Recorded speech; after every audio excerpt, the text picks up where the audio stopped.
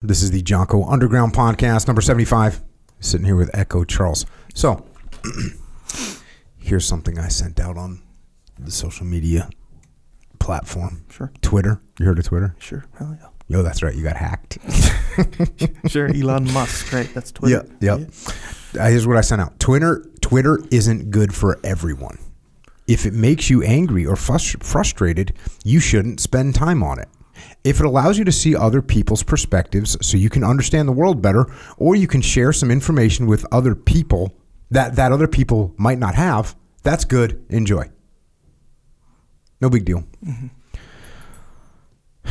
Now, there's a little bit of something a little bit antithetical about me saying that, because if you've got something that's bothering you, shouldn't you confront it? You know what I'm saying? Yeah. It's kind of a stretch. Maybe it's a stretch to say that. But there's a reason why I said it. Because look, there's a personality type. Mm-hmm. Anxiety gets to them. You ever have anxiety? No. Some people, they get anxiety. Hits them. Yeah. It's a problem. Yeah. There's such a thing as an anxiety attack. Yeah. Where people have to stop what they're doing. Right. Yeah. Well, I hear it's like a heart attack. Like they think they're dying. Anxiety attack. So that's a person that can have that going on. Yeah. There's personalities that can get angry over things that they shouldn't get angry about. That's who I'm talking about right now, right? Different personalities. Now, there's benefits to social media, for sure. For sure. There's benefits. You can, like I said, you can hear other people's perspectives. You can learn about things. You can link to a good article that you could get some good information from. You can see other people's perspectives. We've gotten connected to a lot of really cool people that have come on the podcast that connected through the social media. Yeah. And I would say primarily Twitter most of the time. All those things are good, but let's face it. Hey, well, look, we know if the algorithm's grabbing you and you're just wasting time on it, we know that's bad. But if you're getting angry, that's not good, and you shouldn't spend time on it. Now, here's where people are talking about detachment. Yeah, I talk about detachment, obviously. Yeah. And then people say, how do you do it? And I explain how to do it. And then how can you practice it? If Twitter or social media makes you mad, you could legitimately use it to practice detachment. You legitimately use it to practice detachment. Mm. So go on your social media. If you're so inclined, you want to practice some detachment, go on there and go and look at some people that you totally and vehemently disagree with. Mm. And read what they wrote and watch the video that they posted. And then be like, okay, how's this? It's kind of a good environment to do it in, because you're by yourself. Mm. You can actually monitor your emotions, right? You're not confronting anyone. Yeah. It's not real. Yeah.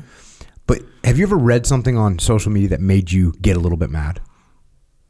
I feel like I have. I can't remember anything in particular, but how about just a comment? If it's about me? Yeah, how about a derogatory comment on a YouTube channel, on a YouTube video about you? No, not that made me mad. Never. I don't know. Probably, but I can't remember anything specific. No. What about some political belief that someone threw out there? You get mad. I got mad. Not mad. I mean, come on, mad. But I got annoyed. Mm. There's a guy that says stuff, and the way he says it is super smarmy, kind of like, you're so dumb for not believing this. That's the attitude, and that's super annoying for sure. Okay. So you're probably in a pretty good place, actually. I think so. I feel like it, yes. You don't need to practice your detachment. You're pretty emotionally detached. You're not getting all spun up. Mm.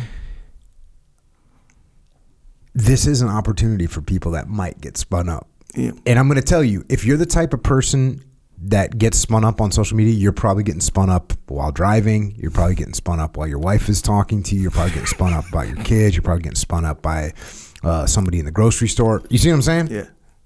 Am I wrong? I don't think you're wrong now. So I'm saying you could legitimately go. You're in a detached position a little bit because you're just looking at your phone, right? Yeah. If you can't detach while you're looking at your phone, it's a good place to practice. Yeah. and look at something that really makes you mad and say, "Oh, that's an interesting perspective they have. Yeah. That's interesting." Yeah.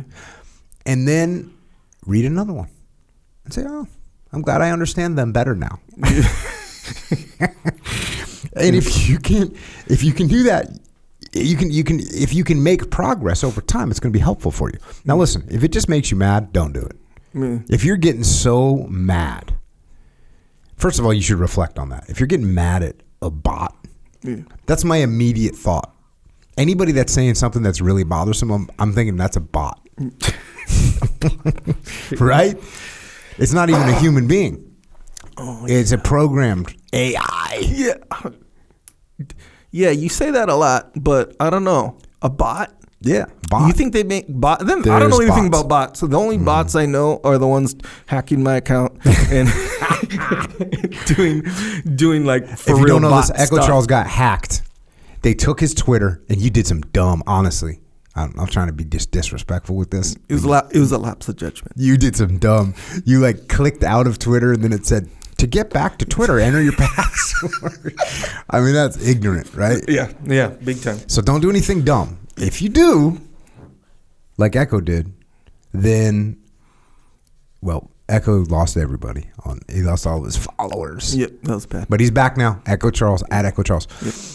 So, listen, all I'm saying is people ask for a place to try to detach. And if you're getting mad at social media, you're probably one of those people that needs to practice it. Yeah. So practice it.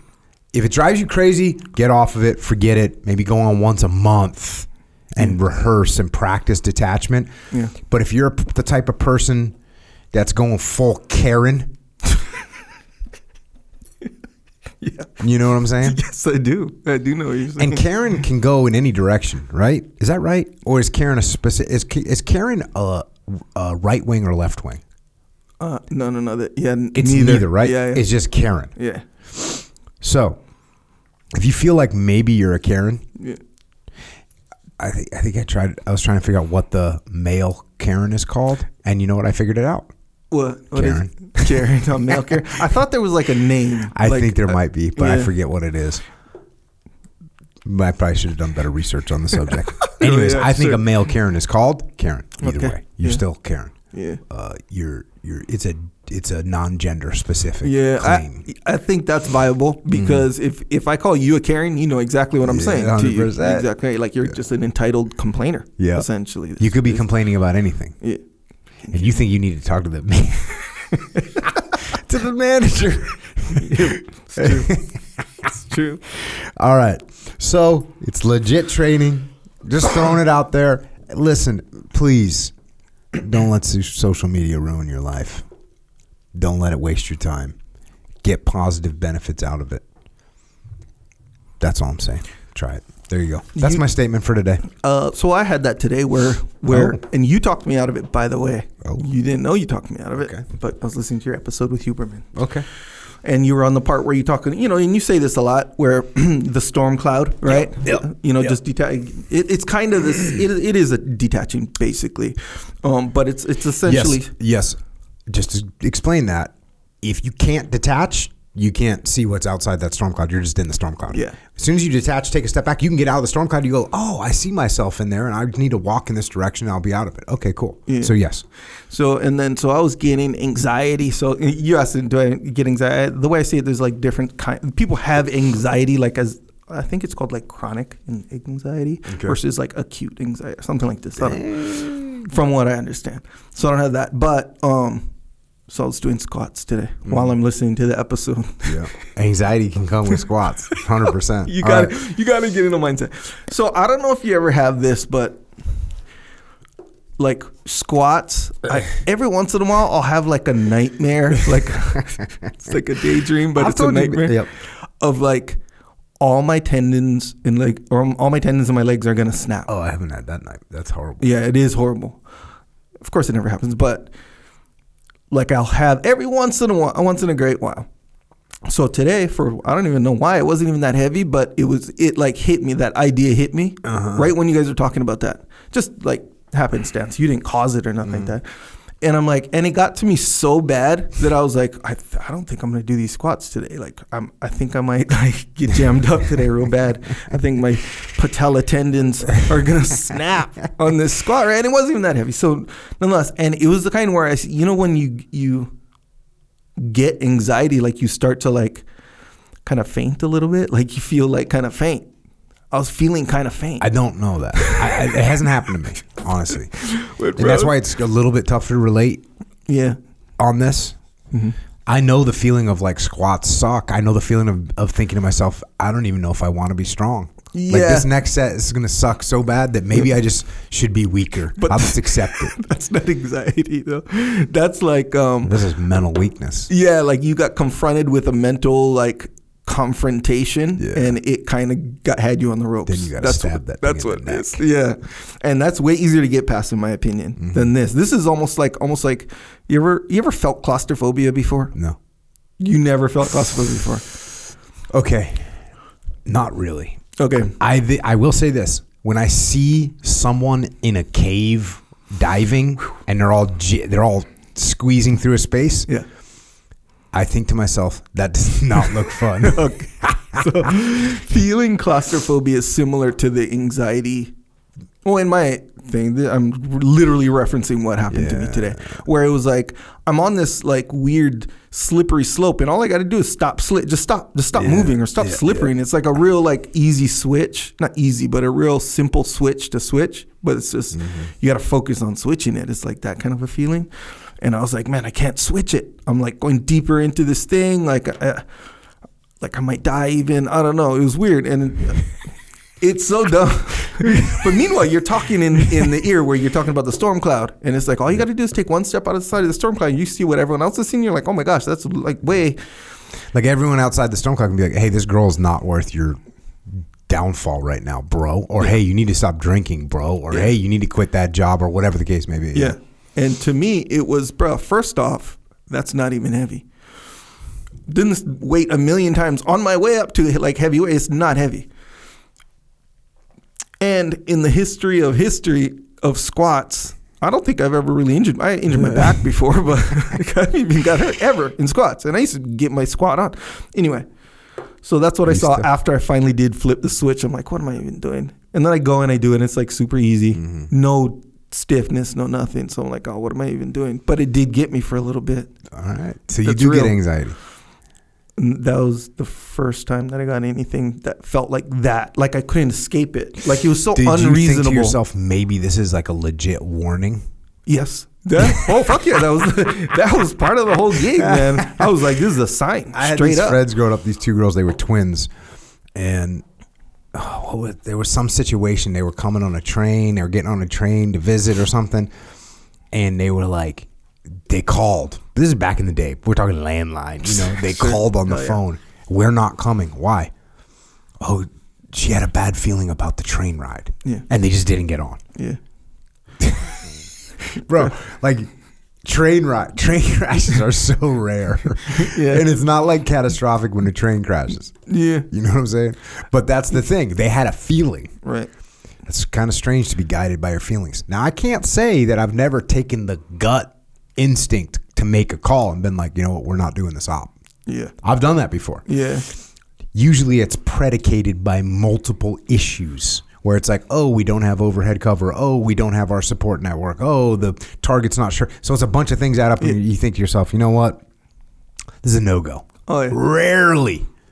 But sometimes you got to just say, yeah, this isn't, we're pushing too hard. Yeah. We're not doing this. Yeah, there seems like in those kind of situations, and that's different. I think there are like logic can come into your brain like kind of on a subconscious kind of level. You know how like you're so used to certain feedback from something, you just it's just a given certain feedback. You don't even analyze it mentally. It's just it leaves you with a feeling, and you keep rolling. Yeah, exactly right.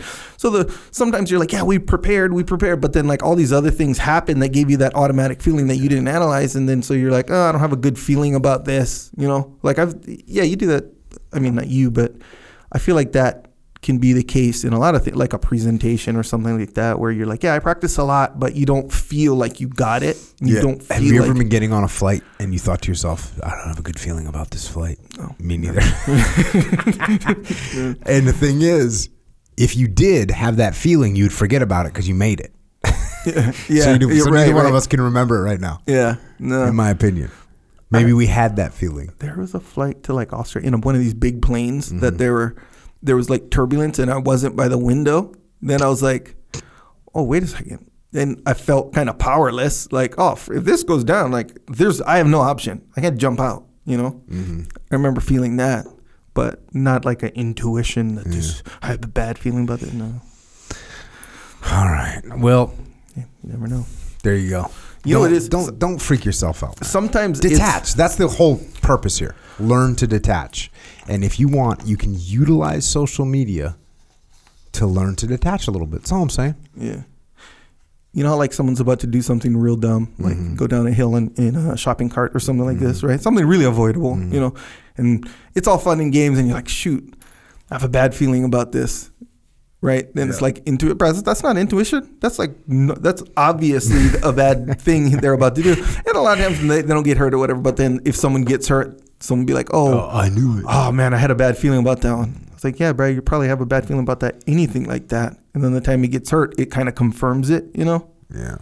Well, we used to tell each other like, "Oh, I got a bad feeling about this op tonight," just to trick each other. Yeah, that's some dark. Just to freak out. Just dark, bro. Oh, all right, cool. Let's get some questions. But detach, right? That's the detach, the point. man. Detach. Yeah, I did, and a big part of then again, I guess this goes for working out and doing stuff, that mental confrontation as well. And you said this really clear too, a long time ago. Like, if you have to, think about how good you're going to feel afterwards. If you have to, that works too. The good one. Yep. And also think about what a pathetic human you'll feel like if you're later on in the day, like, you know, like, I quit. I didn't finish my set of squats. Yeah, because of like, some psychic thing that I thought I had or something. Yeah. Don't do that. Don't do it. Detach. All right. Let's go. Q&A. First questions. Hi, Jocko and Echo. Good evening. New here to the underground world. I have a question. People have called me boring and unenthusiastic before. They do not call me out directly, but more of just mentioning it. This has bothered me more than I would like it to. My brother specifically has described me as boring, saying I speak in monotone manner and unenthusiastic. I know Jocko has mentioned the normal face, but I did not think he meant to become unemotional and to be a bore to everyone around me. Do you have any advice for how to be more enthusiastic and upbeat when interacting with others? For some context about me as well, I'm a 22-year-old male, and my dad passed away almost 2 years ago. It has not been the easiest of times lately, and this may be why people see me as so boring and disengaged all the time. Thank you both for your time. Well, yeah, you're correct, man. Normal face is a game. If you haven't heard this, the normal face was a game I used to play. I played it with my kids where I'd smack them in the face with the cardboard thing. Not hard, doesn't hurt. I'm not a child abuser, but I like the cardboard inside of wrapping paper. Whack them in the head. Sure. And I'd be like, don't smile, don't show any face, and whack if and they'd laugh, it was fun. And then I did it with one particular seal who just always was smiling. I'm like, you can't smile. Mm-hmm. And he couldn't do it. He couldn't last. He couldn't last for 3 seconds without getting smacked upside the head. But normal face, the purpose of it is to stay unemotional when you're in adverse situations. That's what it is. But it isn't meant for you to be unemotional in life, because that's part of life, is interacting in human interactions and emotions. And even in adverse situations, you still have to put emotions into the calculus. You still have to understand them, utilize them, know that they are going to impact the way that things happen. So, as you mentioned, the recommendation is not to be boring and unemotional at all times. This is from a leadership perspective as well. If you're a leader and you just show no emotions all the time, people just think you're aloof and arrogant and can't connect with them. So, but even, your family or friends, if you're just unengaged, you might seem boring. You might seem like you don't care. And that's an issue. So when it comes to like the way you speak, honestly, record yourself. Record yourself having some comedy. Listen to what you sound like. Do you sound monotone? Do you sound unenthusiastic? Do you sound, like you don't care about what people are saying? Record it. Listen to it. And listen to it with a really hard listen. Because you might say to yourself, I think I sound totally fine. Mm-hmm. Listen to it with the most critical viewpoint you can to see what you sound like. And then fix it. Add some modulation. Add some frequency. Add some volume. You know what's good is listen to comedians. This is how comedians make jokes. Yeah. Part of what makes the joke funny is they go like this right here. And then what? They doing all this stuff with their voices. Yeah. Makes it interesting to listen to. Go listen to like a really good public speaker. They're going to get quiet. They're going to get loud. And they're going to talk fast. And they're going to slow things down. Like that's what's going to happen. Mm-hmm. So you got to get some of that stuff going on when you talk. Because we want to engage with people. We want to form connections in life. We don't want people to think we don't care about them. And if that's the signal that we're giving off, what are we expect? People supposed to read our mind? Mm-hmm. And listen more actively, right? Nod your head. Say like, oh yeah, that makes sense. Ask questions. Engage with people. Give your opinion. Like, oh, you know what I think of that? And ask questions. So you got to engage with people. These are all part of being a good communicator. And listen, here's the thing. This is probably part of the reality of the situation. You lost your dad, right? 22 years old, you lost your dad. When that's rough. And when you have a major hardship in life, all of a sudden, everything else can seem unimportant. That can happen. You lose your dad. All of a sudden, I don't care about the game. I don't care about what we're doing this weekend. I don't care about what we're having for dinner, right? Because you lost your dad. And all of a sudden, you're looking at this whole journey that we're on, and nothing is important. And you don't care. And you don't want to interact. And you don't want to ask any questions. But the thing is, any of us could actually look at life like that right now. You can make that statement for life anytime. You can say like, well, we're all going to die anyways, and none of this matters. Because nothing is important in the grand scheme of things. The earth is 1 billion years old and mankind is like, right? The generations and you're going to turn into dust. Like all those things, they're all actually true.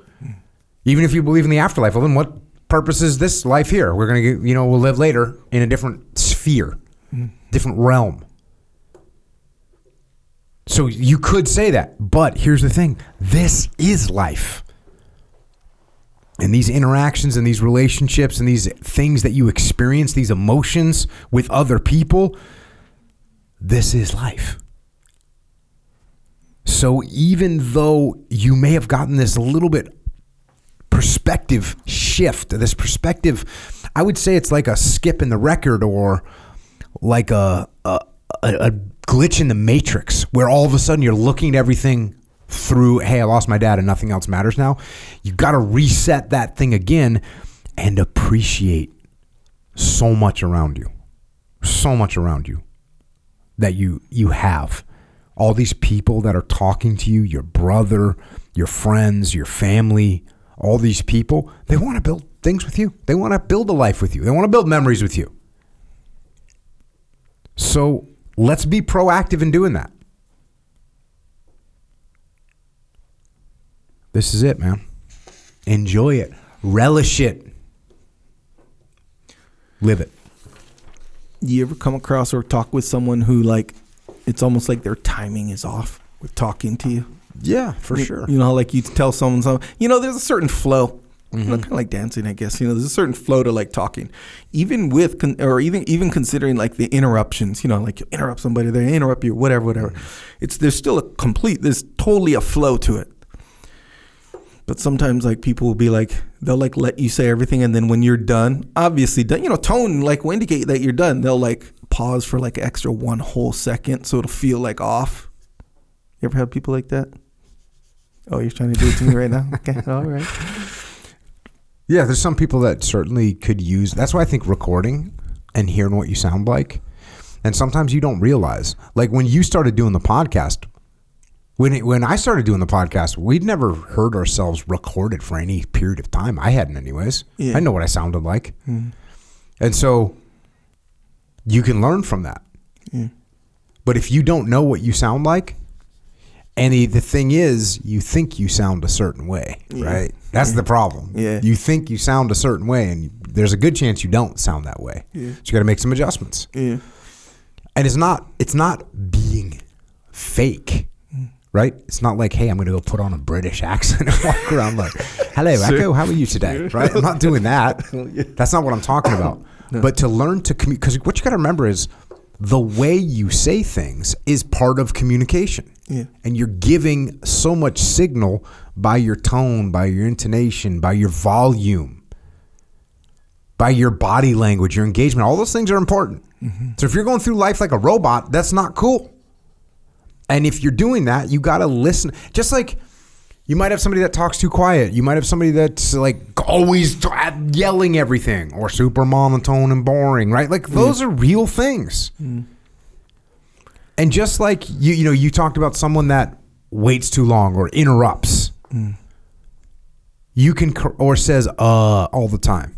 Mm-hmm. So those are all things where you can correct them, and you should, because you want to become a better communicator so that you can interact more clearly and more closely with other human beings. So that's what I think this is, man. You say correct. You mean correct it yourself. You're correct yourself. Yeah. Listen to what you sound like. Think about what you're saying. Yeah, you make a good point there where it's like you're not acting. What did you say? You're not being inauthentic. Not pretending. Yeah. Because the British accent. But like if people say like a lot. I don't know. I think I do maybe sometimes. I don't know. But or you know what I mean? Or right? Yep. That's enough. And then how you say listen to yourself and you go, oh, I didn't realize I said like that much. Mm-hmm. Then you can work on consciously not saying like. Like that's a common thing, right? You're not pretending. For sure. Oh, it's not the real me not saying like I say like. But that's not pretending. It's just working on improving it essentially. Right. You have a bad habit. Yeah. Like someone that picks their nose or picks at their skin, right? Yeah, and they don't want to do it. They just do it. They're like you're talking to them and they're picking at their skin or they're biting their nails or whatever. Yeah. Yeah, biting the nails is a more common one. Yeah. But people don't want to do it, but they're doing it. It's part of their habit that they picked up, so they stop doing it. It's not because they're being fake. Yeah. It's because they're being better. Yeah. So even like what do you call like body posture, right? Sometimes where like how I guess if you put your hands in your pockets or you slouch, like it's for a reason, kind of a thing, and be oh shoot, I didn't realize I slouched, and they work on it. So it might look unnatural or feel unnatural at first, and might feel like what am I pretending? What am I pretending to puff my chest out? I'm pretending to stand up posture, straight, man. No, right? Yeah, it's good posture. Yeah, that's true. Good way to look at it. All right, the cool thing is, seems like you're humble. Seems like you're listening. You want to take some corrective measures. We got you. All good, man. It's not been the easiest times, man. You're 22. Lost your dad. Guess what? Put that in perspective. Make these corrections, and let's go kick ass in life. That's what I got. All right, next question. Hello, Jocko. I have a question. I'm a 15-year-old boy that is very active. I run 15 to 25 miles a week, and I weigh just under 150 pounds. I generally eat pretty clean. I listen to your podcast, and after listening to some of your podcasts that talk about fasting, I decided to start fasting. I would fast for 24 hours, and after a fast, I felt great. My hunger time was reset, and I was able to think and perform better in everyday life. My parents, soon after finding out I was fasting, were concerned. They said I was still growing, and I'm very skinny. I'm a long distance runner. And they wanted me to find research showing that fasting is safe for 15-year-olds that are still growing. What are your thoughts about fasting for teenagers that are still growing? If you could give me the answer for some thoughts, it'd be very helpful. Well, first of all, I'm not a doctor. I'm not a nutritionist. My gut feeling when I read this was like, this doesn't seem like a good idea. Mm-hmm. And I looked it up, and guess what? It's not a good idea. Now listen, maybe if you were overweight or you were morbidly obese or you had some serious health issues, but dude, you're 15 years old. You weigh 150 pounds. You're still growing. You got growth plates in your bones that need to get filled out. You got muscle and testosterone going through your blood that wants to make you big and strong. So you should eat a ton right now, especially if you're running 15 to 25 miles a week. Generally speaking, like I said, that's what the medical, I did a intensive Google search, bro. Right? The medical advice, people are like, yep, eat. I'm not a doctor. I would go to a doctor if you really feel the need to do this. It gets me a little bit worried, if you're not eating and if your parents are concerned and you're using the term skinny to describe yourself. I would definitely start eating, man. I would definitely start eating. You want to grow. You want to be big. You want to be tall as you can be, as big as you can be, as strong as you can be. And even if you're going to be a long distance runner, cool. When you're 20 years old, you can really focus on that. When you're 19 years old, you can really focus on that. But I don't think it's a good idea for you to do this when you're training to be awesome. I don't think intermittent fasting for someone that's 15 and is super active and is lean is a good idea. That feels right. Yeah. What you just said. I'm not a doctor. I'm not a nutritionist. I would go eat. I would go see a doctor if you really are fired up for this. And man, go get some grub. That's what I got. Go get some grub, man. Go get strong. Yeah. Yeah, I have a son, obviously, and if he's 15, trying to fast, and he's already thin, I don't know. I wouldn't really be getting down for that. So, be getting you some mint chocolate chip ice cream and whatnot. Yeah, go get some grub, man. Enjoy it.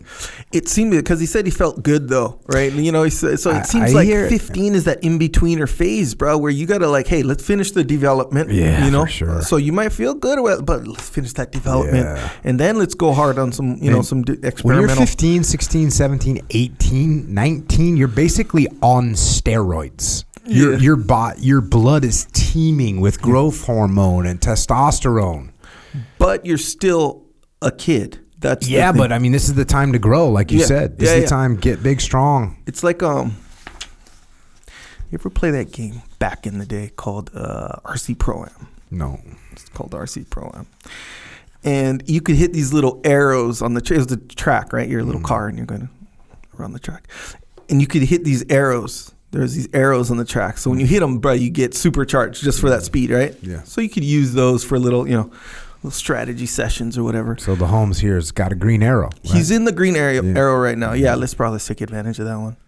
If we want to take advantage of some fasting scenarios in the future, then cool. But yeah, man, I think hit those arrows. Get as much as you can out of your body development for sure.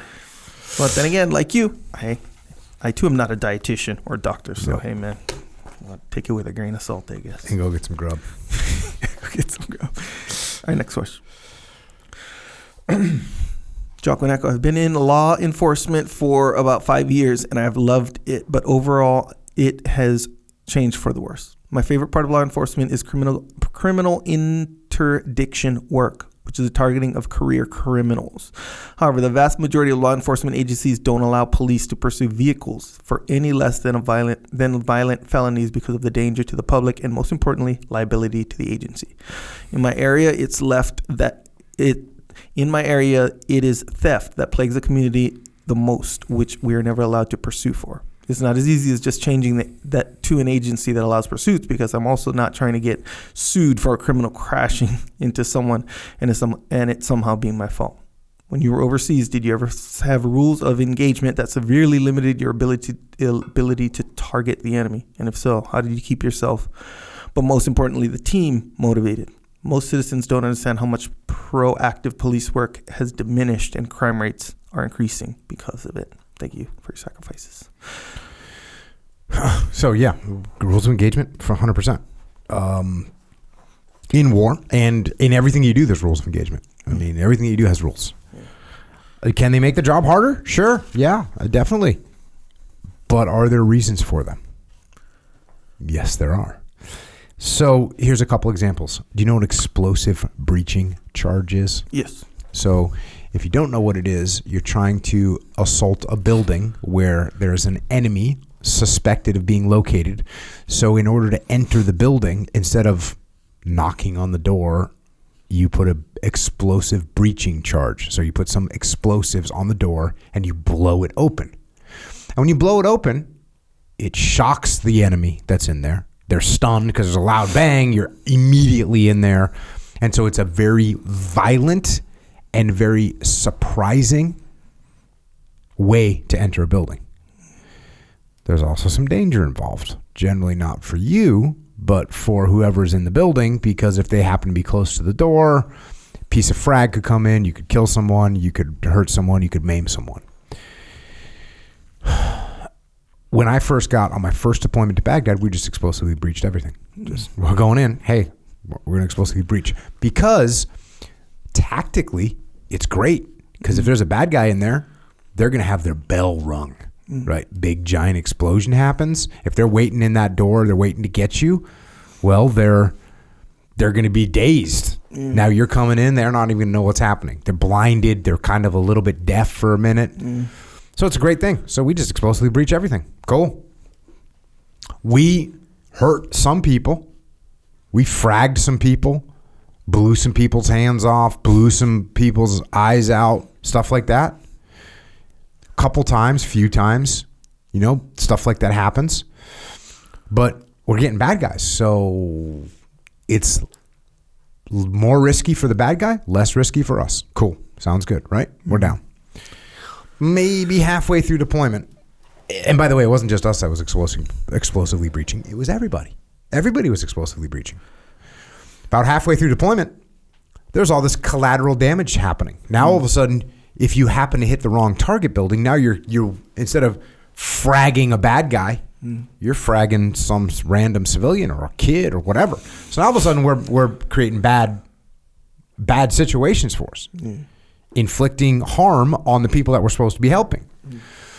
So eventually, the senior leadership said no more explosive breaching, and of course everyone's up in arms. Oh, this is bullshit. We should be able to explosive. Hold on, guys. Why are they saying this? Well, because we've caused we, Americans, coalition forces, have caused a bunch of collateral damage, and it's not worth the collateral damage. So what did we do? Did we say, well, we're not doing any more operations? No, what we did was we figured out a way to conduct the operations that would be safe and still effective. We ended up doing something called a call out, which everyone sounds crazy when you first... You know what it is? We're going to surround your building, not fully surround, but we're going to set up a tactical situation where we have dominance at the outside of the building. And then we're going to get on a loudspeaker and say, hey, you got to come out of the building. And by the way, once you've done that, and you've said, because if there's a bunch of civilians in there, they're like, okay, well, we're coming out. And they come out, and you can find out who they are, and you don't hurt anybody. If they're bad guys and they hunker down, well, guess what? Now you know. And you've given them warning. And now you can explosively breach. So there's an escalation of force that you can use. So what we had to do is figure out what the rule was and then figure out how to best work around the rule. Same thing with working with Iraqis. They told us we had to work with Iraqi soldiers, my second deployment. Why the hell are we doing this? Well, here's the rules. Why are they making us do this? Well, because the Iraqis need to learn how to provide security in their own country. We need to get them up to speed. That's our job. So this is what we're going to do with them. Did I say, no, we're not doing any more operations? No. It's like, okay, how do we make this work? Dropping bombs in Ramadi from aircraft. Very, very difficult. Why? Well, because there's a bunch of civilians there. So you can't just go dropping bombs on all the buildings. So what you have to do is you have to figure out how to conduct operations without using that kind of close air support. And if that kind of close air support becomes necessary, what are the wickets that you got to jump through to make it happen? Because we did drop bombs in Ramadi. So here's the point. Hey, I'll tell you right now. I know you want to go do pursuit. and this is the same thing I told my guys. Like, you're going to go out and risk massive collateral damage to catch Joe Shit, the ragman, that is somehow doing something nefarious. Well, here's what you're talking about. You're talking about people that are stealing something, and you're going to put a bunch of people in the public at risk in a high-speed chase to catch a guy that stole a TV or catch a guy that stole a car or whatever. Tell me any person that thinks it's a good idea to have a high-speed chase where civilians' lives are at risk by some idiot because they stole a car or because they stole a stereo or because whatever. In fact, I agree with the thing that if there's a violent felony, so now you got someone that could conduct something else and they're going to put more people at risk. Yeah. Maybe we're going to go chase that guy. But if he stole a car or he stole a whatever, then why are we chasing him? We're going to put civilian lives at risk over a TV. We're going to put civilian lives at risk over an iPhone or whatever people are stealing. So, to me, that actually makes sense. Sorry. I know you want to catch the bad guys. So here's the thing. I want you to catch the bad guys too. So what you actually need to do is figure out how you can still be successful. Because that's what I had to do. It's what I had to do with explosive breaching, what I had to do with dropping bombs in Ramadi, what I had to do with working with Iraqi soldiers. All those rules of engagement were extremely restrictive. But guess what? We found a way to be successful. We made adjustments. We got smarter. We employed tactics that were extremely effective. We found a way to win. And that's what you need to do. Whether that's, you get some kind of a electronic tagger that you can shoot into a vehicle that they don't know about. Now you can just track that thing. Oh, yep, he just pulled over here. Yep, we can go get him now. Or you get air coverage overhead that can track the vehicle, doesn't know that they're being chased. You get a drone up over them. Like, there's a million ways to do this. What about the radio, man? Like, I always think no one's going to outrun a radio. What kind of standard operating procedures can you set up where, we've got a vehicle leaving a crime scene? Here's our immediate procedures. What kind of software can you purchase or create that isolates that road or puts people in positions where we can isolate that individual, do the vehicle interdiction? What can we do to the vehicles that we don't have to pursue them? What kind of spike strips can we employ? Like, what can we do? So instead of being frustrated, look, and I know it's frustrating, and I know you want to get the bad guys, and that's awesome. Thank you. We all want you to catch the criminals. I hate thieves. I hate them. Everyone hates thieves. But also, there's not one single person that would be willing to put their family, their daughter, their son at risk walking across the street to catch a thief. No one.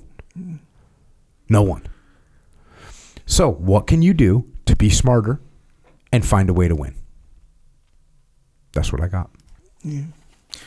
Yeah, what I guess in like medical terms, it's like there's like invasive procedures and like non-invasive procedures, So like this aggressive, overly aggressive, whatever, and I'm kind of thinking of your situation in the military where it's like aggressive. Yeah, it works every time. Gets rid of the pimple every single time, but you're like cutting off a whole finger, know? Or you run that risk. Anyway. Yeah, that's another thing. Like, wait, why are you? Maybe we have pursuit cars that are just normal cars. They're Honda Civics, so it's just following. Yeah. You know what I mean? He's taking off. Like, okay, cool. We're tracking you. I'm just driving in a Honda Civic. Yeah. We're just, that person doesn't even know he's being followed. Yeah. So let's figure out how we can make this work. Yeah. There's so much technology out there. Yeah. Yeah, it makes sense though. Like, and especially when you're used to it, like your guys' situation where it's like you're used to just going in, just freaking, hammering these guys every single time. Yeah. No worries, 2 o'clock in the morning. Oh yeah, just smashing these fools. Yeah. And then after a while they're like, hey, like you guys are going a little bit too hard. You guys, all this stuff. It makes sense because it's like, and actually he said something that kind of indicated that same thing where it's like he said, like you can't do your job effectively or something like that, like something along those lines, right? For sure. Like it's like and that's exactly what my platoon said in all these different situations. I'm like, what are you talking about? We have to explicitly, guys, we're fired up. We're not taking these direct actions. Of course they're going to say that. Yeah. And by the way, he says here, how do you keep the team motivated? Cool. You tell them what's going on. You explain the situation to them, and you say, look, this is what we got to do. This is how we're going to use this to our advantage. Yeah. We're going to use this to our advantage. Yeah. Yeah, so that tactic you always say to like really find out like what are we doing here? Like what's the purpose? What's the goal and everything? The why. Yeah. It's the why. Yeah, it helps you understand a lot more. Yeah, the paperwork. It reminds me of the paperwork story you tell with Leif Babin as well. The paperwork thing, you know. Yeah. Kind of the same thing, little parallels there. Very similar. Next question. After time as a collegiate rowing coach, I started a rowing camps company over a decade ago. We're grateful to have enjoyed survival through COVID and growth onto 4 continents. Culture is everything. Thanks for your leadership development work. Our mission is to teach athletes to better coach themselves. We use skill development, contribution to team, and college recruiting as opportunities for athletes to grow in their personal relationship with performance. This translates to individual growth in a number of areas, including self-awareness and ownership. Rowing is an extremely team-based endurance sport, and some of our camps are selective. I'm wondering what you believe the preconditions are for team and or individual team members that enable a team to consistently motivate individual growth. Thank you. Okay. So, first of all, what I'm looking for is somebody that's going to put the team first. Right? And it's definitely, you want someone that doesn't want to ever let the team down. It's easier to let yourself down than it is to let the team down. Yeah. Or just another person. But certainly a team. Oh, yeah. Big time. It's easy to let yourself down. You don't want to let your coach down. You don't want to let your team down. I was talking to a group the other day, and, you know, because that being said, the champions need to find that last 3% of push, right? The team, you'll put out for the team 90%. You get the coach, you put out for them another 7%. Yeah. There's still 3% that you got. And the only person that can get that out of you is you. It's you. So understanding, so that's what you want. You want somebody that's going to care about the team, care about the coaching staff, and make sure that they understand the why. What we just talked about is like, why is this important? How does this help the team? How does my effort help the team? And how does that and thereby help me? There is a level of drive that people intrinsically have. I remember I had one of my daughters was a birthday. She was turning 8 or 9 or something, and I set up teams, and I had these teams of 9-year-old girls competing against each other. And instantly you saw like a SEAL platoon. There's like someone that didn't care if they win, someone that wants to win everything, someone that's like yelling at the rest of the team, someone that's telling them to shut. Like, you just had all the personalities were there, but there's a natural intrinsic drive that some of them had to win and some of them didn't care. If you want to build the intrinsic, if you can't take someone that has no will to win and just develop it to the highest level, but you can at least explain the why to them. That will help. But as far as the precondition that you're talking about, that you're looking for, what's the precondition for individual team members or for a team? It's humility. It's someone that's going to put others first. And this goes back to the fact that they don't want to let the team down. They don't want to let the team down because they put the team first, right? Mm-hmm. So if I don't care about the team, if I care about myself more than I care about the team, I can let the team down because I don't care about them. Mm-hmm. I care about me. I'm not comfortable, so I'm going to stop. Yeah. If I care about the team more, I'm not comfortable, but I put the team first. Yeah. So humility. Yeah. If I'm arrogant and I think I'm the best, or I care about myself more, then there's a chance I just don't mind letting myself down and making rationalizations about, well, this team sucks and I don't care about rowing and just whatever. That's why some people quit buds because of that. Arrogance allows them to quit. Like, I shouldn't be talked to like this or whatever, right? Or this, damn. Yeah. So there has to be a balance, of course, because you have to have people that actually believe that they can do it, right? Believe that they can perform well. But basic dichotomy, right? You have to be confident, but you can't be cocky. All that being said, and I'm sorry to disappoint you with this, those are all things that I just said that are good things to look at. We don't know who makes it through buds. And we definitely don't know who's going to become a good SEAL. You can make guesses and you can be right 60% of the time, 70% of the time, and there's going to be 30% of the time you're totally wrong. There's no way this guy's going to make it. Makes it. This guy's going to make it. Doesn't make it. I had this guy that I work for, great guy. He was a very senior in the SEAL teams, and he never, ever gave anyone a recommendation for SEAL training because he didn't want to put his name on anybody. Oh, right. So he never did it. Yeah. Never did it. And finally, this guy came along that spoke a few languages, played this sport, played that sport, went to this Ivy League college, captain of this team, captain of the other team, total stud. The guy signs on, gives him a recommendation, and he freaking quit. Yeah. He said, I'll never do this again. I knew I should do it. Yeah. Like totally signed on to a stud. And the guy quit. So the best way to figure out how people will perform in a given environment is to put them in that environment. So what kind of stress test could you put people through on a precondition to figure out what they're made of a little bit? You know, hey, you go get on the erg. Here's what I want to see. Like you send me the video of you doing the erg and get this number this many days in a row, this time of day. Like put some preconditions to put them in those situations where they've got to prove who they are.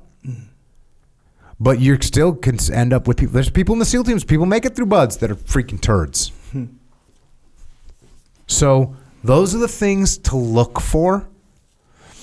But there's no guarantees. I apologize. No, as soon as I figure this out, I'll let everybody know. Hey, here's the checklist on human. So it's crazy too. Yeah. There you go. Rowing. Get on that erg. The erg.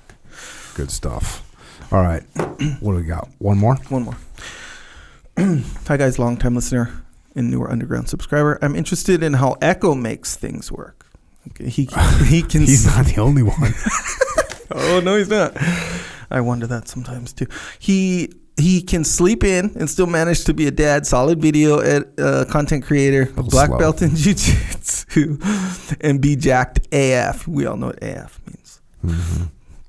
Jocko might jokingly give him a hard time, but what do you do with the rest of your time? What you say? Jocko asked on one podcast, one episode. But that's a level of output that exceeds most people. Let's take a moment to salute Echo, but also ask how he leads a somewhat leisurely but successful. Somewhat leisurely, bro. You're missing the whole point here, homie. This dude's over here leading maximum leisure life. Max leisure. All right, what do you got? I'll be quiet. Let's hear this I string of bullshit. I did. I did an interview one time. This magazine. It was like a magazine interview. And they asked like a similar question, not like, oh, how can you be so leisurely or whatever, but just how do you balance like all this stuff, this perceived stuff. So that's the first time I thought about it. But anyway, this is it for real. Because he makes a good point. It's like, oh, that sounds like a lot of stuff. Yeah. But I kind of don't care about that much stuff. That's part of it. And another part is kind of luck, like a lucky situation where like because he said that's a level of output that exceeds most people. But most people are in a different situation. So, like a 9-to-5 job, like a lot of that time right there is like, it's not as flexible as like my time. So, and then he says something, again, this is all like, you got to understand the perception here. He said he can sleep in, which kind of sounds like a big deal. Like, bro, if you're doing all this stuff, you better have a solid schedule or whatever and get up early, right? Because, get work done or whatever. But I sleep in because I stay up late, which is part of another strategy. It didn't start like this, but it became part of, I don't always stay up late, by the way. But when I do, it's because, you sent me an email at 4 o'clock in the morning this morning.